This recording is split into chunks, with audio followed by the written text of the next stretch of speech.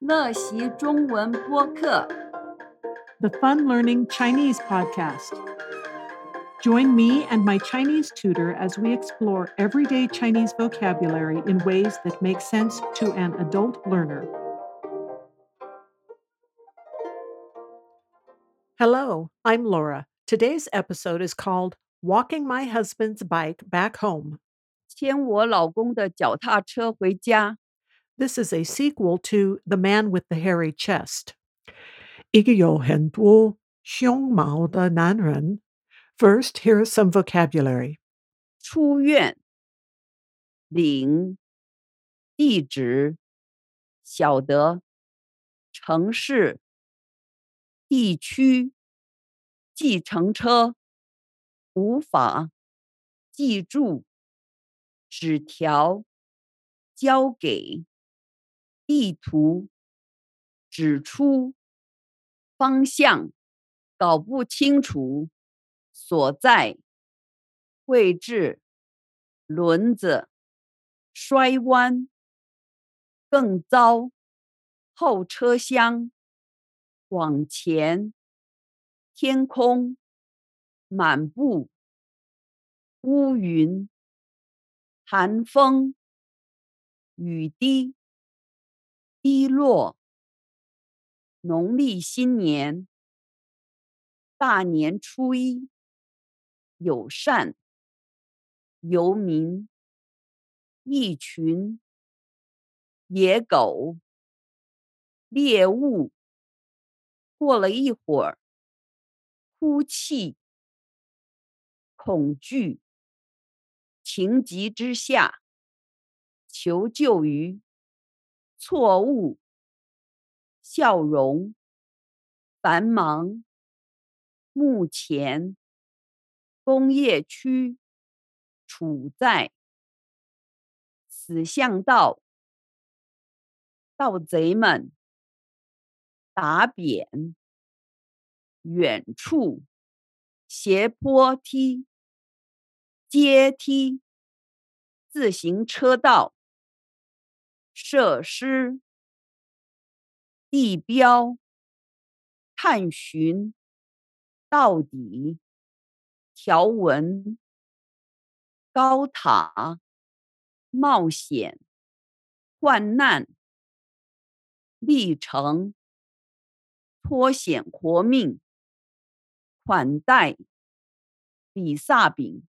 You may have noticed that vocabulary list was longer than we have had in the past, and that's because this story is about twice as long as what we've done in the past.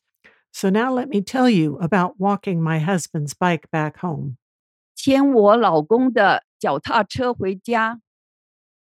我老公出院回家以后，他请我去警察局把他的脚踏车领回来。有一个警察给他一张纸，上面有警察局的地址。我不晓得城市里的这个地区，不过我可以给计程车司机在纸上的地址。同时，在那个时候的我还不怎么会说太多的中文，所以我叫了一部计程车上了车，可是我无法记住路程它往哪里开。我到了以后，警察看了一张纸条，就把我老公的脚踏车交给我。我试着用我的中文地图让那个警察指出我回家的方向，可是他搞不清楚在地图上他所在警察局的位置。很不幸的是，脚踏车的轮子被摔弯了，我无法骑它回家。更糟的是，它放不进计程车的后车厢。最后我只能选择一个方向，牵着脚踏车开始往前走。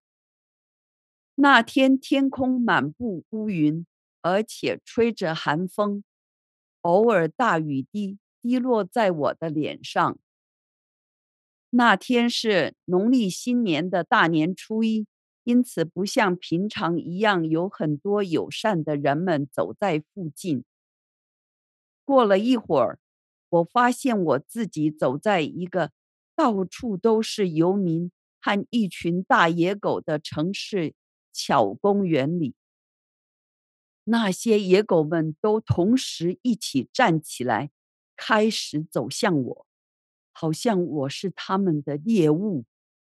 我开始哭泣，在恐惧情急之下，我求救于一个游民。可是当他站起来以后，我意识到那是一个错误。他是一个高大且脏兮兮又没有笑脸的人。我决定还是试着走在繁忙多线道的路上，以面对目前的一切好。不知道怎么的，我走过一条大街，发现我自己正在一个工业区里。我想，我可能处在一个死巷道，会被盗贼们打扁。然后，在远处我看见一个人牵着一部脚踏车，走上一个像是斜坡梯或是阶梯。我记得有些地方在过河的自行车道上有像那样的设施。当我牵脚踏车走上那里后，我可以看到一个很重要的地标。我应该告诉你，在之前几个月间，当我跟家人探寻我们到底住在哪里时，我老公总是指给我看这个地标。这个地标是圆形，上面有红白条纹的高塔。现在我确定知道往哪里走了。然而，我还是花了1个钟头才走完回家的路。回到家后，很自然的，我告诉我老公关于我的冒险患难的历程。他恭喜我能脱险活命。然后我款待我自己吃比萨饼和喝热巧克力。你能想象在一个你不知道那个语言的大城市里迷失了方向，是多么惊恐的经验吗？